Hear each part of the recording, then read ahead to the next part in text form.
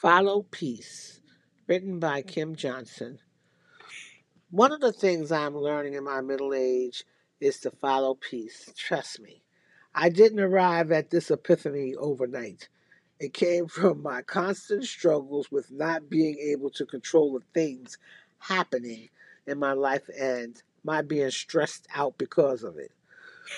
I used to be a mess. Racism, situations, and disappointments constantly unnerved me and threw me off balance. I let things get me so bent out of shape that I would internalize them. If someone said something to hurt my feelings, I would get upset. I then later, and then later I would get pissed off with myself because I didn't tell them off.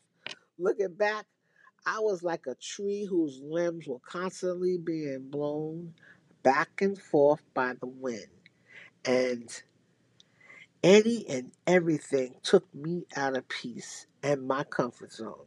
Today, my blood pressure is so much better.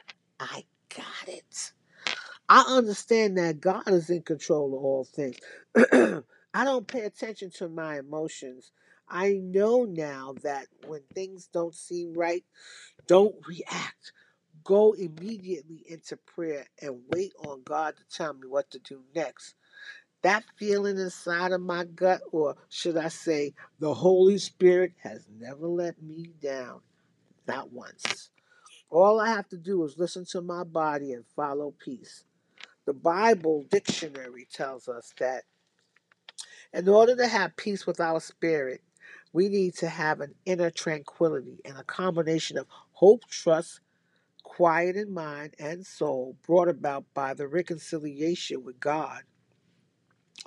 Basically, what I'm saying is if you want to follow peace, according to Hebrews 12 and 15 in the Bible, you must rid yourself of unforgiveness. Let go of your feelings of resentment. Lay down your right to get even. Know that God got it and allow God to deal with the things that bother you. That's the Charles Stanley Bible. So my question to you is, do you have inner tranquility in your life? Are you quiet in your mind and spirit?